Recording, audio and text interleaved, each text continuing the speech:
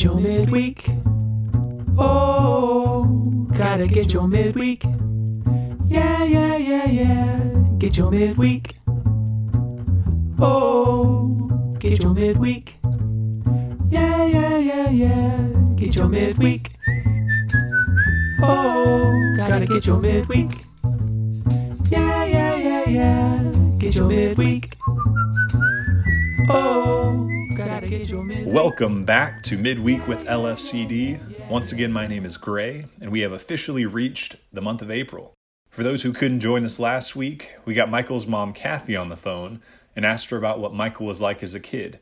And today we give Michael himself a chance to respond and clarify, a chance to put an end to the rumors and the hubbub.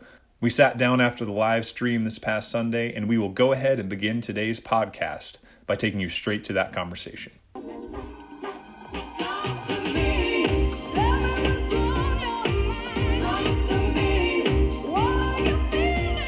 All right, Michael, it's a pleasure to have you on the podcast. Thanks for joining us.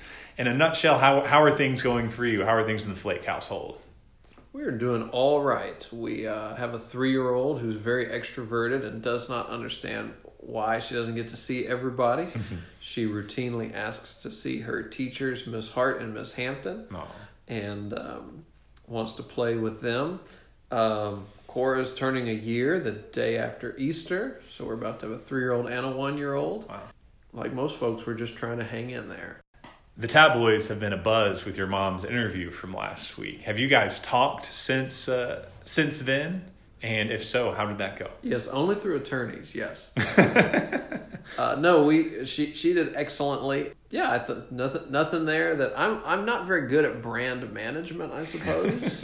And so I thought it was all fine. The one thing we do have just a small bit of a legal spat over, though, is that she kept talking about Taco Bell in it, and she's supposed to be talking about Kindred instead of Taco Bell. Yes, you're right. So as I'm very thankful for all the Taco Bell gift cards, but I'm also trying to get some Kindred gift cards now too. So yes. And as an aside, I received a shirt this week from someone that. It was a Taco Bell shirt, but with the word Kindred taped over Taco Bell. So maybe that was a peace offering from my mom. I don't know. Well, maybe we'll see it on the live. It was not her handwriting. Well, for those who didn't listen last week, I have a couple of follow-up questions about some of the things your mom said. She mentioned your childhood hero was Bob Barker, Price is Right and Happy Gilmore fame. What was it about Bob that was so attractive to you? What drew you into Bob Barker? Well, I should point out that I was a child, and this was before things were known that maybe working with and for Bob was a little less than savory. So certainly not an endorsement in any way of Mr. Barker. Just as a little kid, there was a fun hour-long show where there was a lot of lights and people got to guess prices and give them stuff. Win stuff and spin a wheel. And he did have I really did appreciate his microphone because it was not cordless. It had a long cord, and he would always be trying to get the cord out of the way. I think I really liked the guy who said, "Come on down, Roddy," but he was hidden away in a booth. And so I think maybe not famously, I told my 2-year-old preschool teachers to come on down. What was your favorite part of Price is Right? Was it the showcase showdown or the individual games? The individual games, mostly when they were trying to win a car. Yeah. There's something about brand new car. A brand new car. And I actually had a friend at Davidson who was on Price is Right during her time at Davidson and won a brand new car. No way. Yeah, so you talk about my life being complete. What kind of car was it? I don't remember. Base model Kia or I'm something? sure a base model Kia. All right. AKA Pastor Mobile. So speaking of other game shows, who else would be on your Mount Rushmore of game show hosts? We know Bob Barker's front and center there. He's your Teddy Roosevelt. Who else would be on there? That's a great question. Or is it more of a statue of David of Bob Barker? And No. I also, like as a kid, I liked to watch like $25,000 Pyramid with Dick Clark. Let's Make a Deal with Monty Hall. But the more I would go back, like as an adult, and gone back and watch that show, it's literal guessing. I don't, maybe not Monty.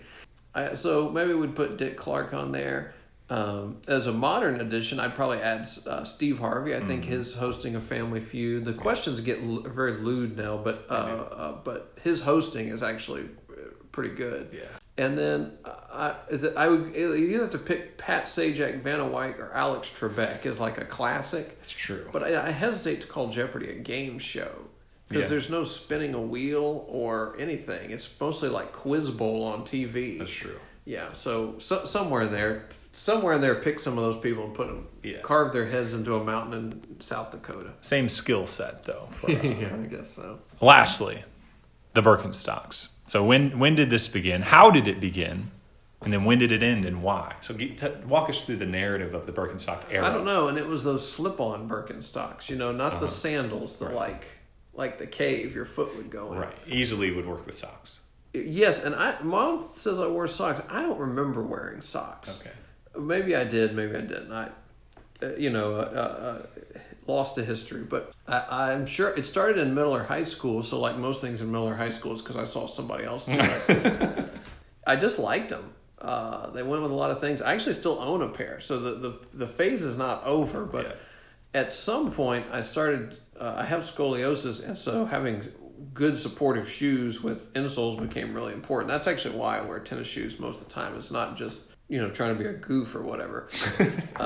Though it does help with that too. Not a fashion statement. It's not a fashion statement. Yeah. Well, it is a fashion statement. I have no sense of fashion.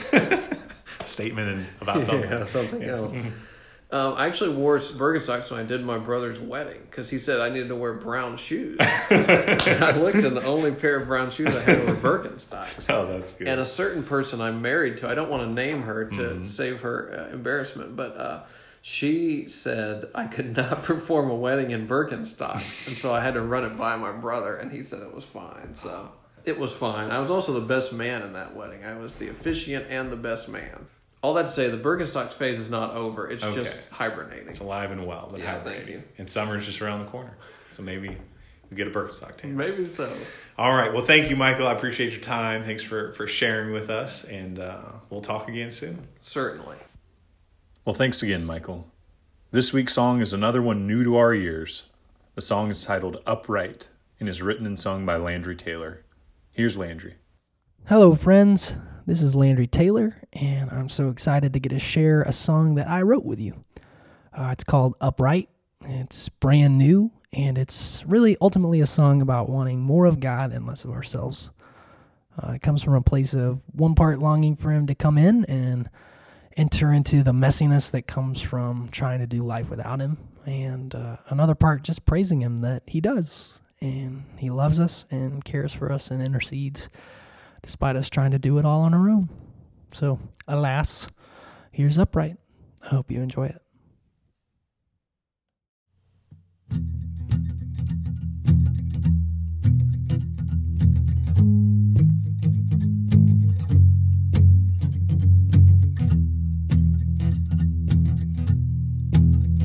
Lord, I faltered, inviting trouble right up to my door.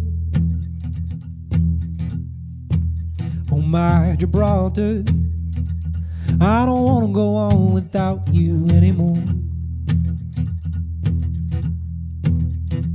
'Cause your goodness, oh, it holds me. Your goodness, oh, it holds me upright. Your goodness, oh, it holds me. Your goodness, oh, it holds me upright.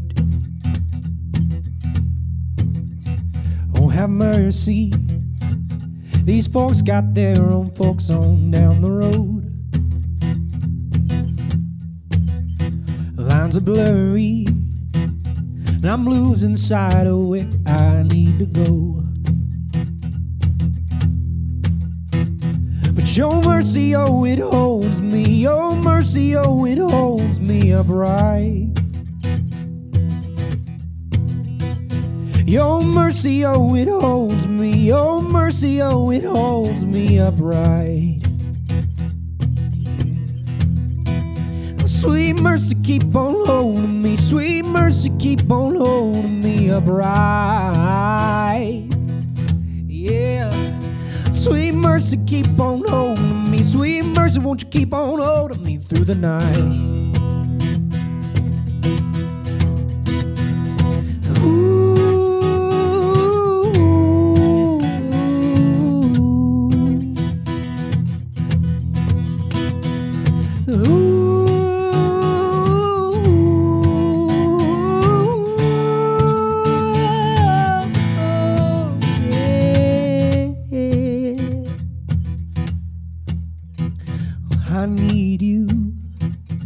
not just when I am in need of a friend.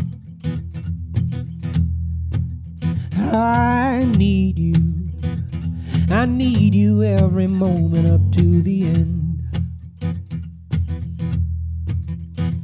'Cause your goodness, oh, it holds me. Your goodness, oh, it holds me upright. Your goodness, oh, it holds me. Your goodness, oh, it holds me upright. Yeah. Your goodness, oh, it holds me. Your goodness, oh, it holds me upright. Oh, your goodness, oh, it holds me. Your goodness, oh, it holds me upright.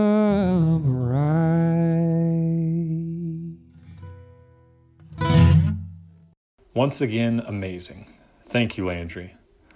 This week we have another reading from C.S. Lewis, and this time it's from The Silver Chair, the fourth book published in his Chronicles of Narnia. This excerpt is from early in the book. It's shortly after the character Jill has arrived in Narnia for the very first time. She gets separated from her friend Eustace and wanders around the countryside and then grows very thirsty. This is where the reading will pick up. And reading for us today is a very big C.S. Lewis fan and the author of In Want and Plenty, Meredith McDaniel. The birds had ceased singing, and there was perfect silence, except for one small, persistent sound, which seemed to come from a good distance away. She listened carefully and felt almost sure it was the sound of running water. Jill got up and looked round her very carefully. There was no sign of the lion, but there were so many trees about that it might easily be quite close without her seeing it. But her thirst was very bad now, and she plucked up her courage to go and look for that running water. The wood was so still that it was not difficult to decide where the sound was coming from. It grew clearer every moment and sooner than she expected. She came to an open glade and saw the stream, bright as glass, running across the turf a stone's throw away from her. But although the sight of water made her feel 10 times thirstier than before, she didn't rush forward to drink. She stood as still as if she had just been turned to stone, with her mouth wide open. She had a very good reason. Just on this side of the stream lay the lion. How long this lasted, she could not be sure. It seemed like hours. And the thirst became so bad that she almost felt like she would not mind being eaten by the lion if only she could be sure of getting a mouthful of water first. If you're thirsty, you may drink. For a second she stared here and there, wondering who had spoken. Then the voice said again, "If you are thirsty, come and drink." It was deeper, wilder, and stronger, a sort of heavy golden voice. "Are you thirsty?" said the lion. "I'm dying of thirst," said Jill. "Then drink," said the lion. "May I? Could I? Would you mind going away while I do?" said Jill. The lion answered this only by a look and a very low growl. The delicious rippling noise of the stream was driving her nearly frantic. "Do you eat girls?" she asked fearfully. "I have swallowed up girls and boys, women and men, kings and emperors, cities and realms," said the lion.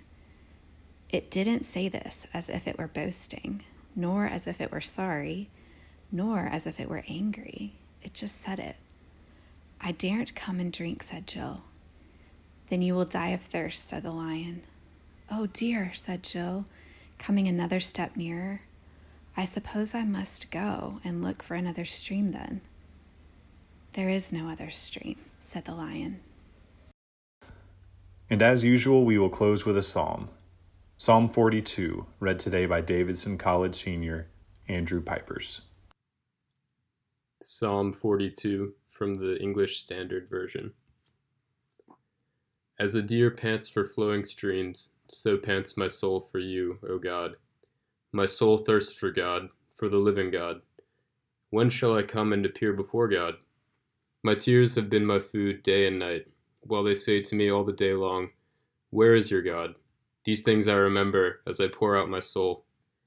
How I would go with the throng and lead them in procession to the house of God, with glad shouts and songs of praise, a multitude keeping festival. Why are you cast down, O my soul? And why are you in turmoil within me? Hope in God, for I shall again praise him, my salvation and my God. My soul is cast down within me. Therefore I remember you, from the land of Jordan and of Hermon, from Mount Mizar. Deep calls to deep at the roar of your waterfalls. All your breakers and your waves have gone over me. By day the Lord commands his steadfast love, and at night his song is with me, a prayer to the God of my life. I say to God, my rock, why have you forgotten me? Why do I go mourning because of the oppression of the enemy? As with a deadly wound in my bones, my adversaries taunt me, while they say to me all the day long, where is your God? Why are you cast down, O my soul, and why are you in turmoil within me? Hope in God, for I shall again praise him, my salvation and my God.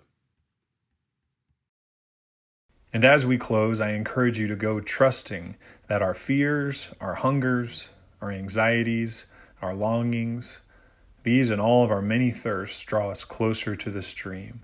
They draw us closer to the well of life, Jesus Christ. Go in peace. Well, folks, that wraps up another episode of Midweek with LFCD. We'll be back next Wednesday with more good stuff. We hope you'll join us then. Have a good week. Gotta get your midweek. Yeah, yeah, yeah, yeah, yeah, yeah, yeah.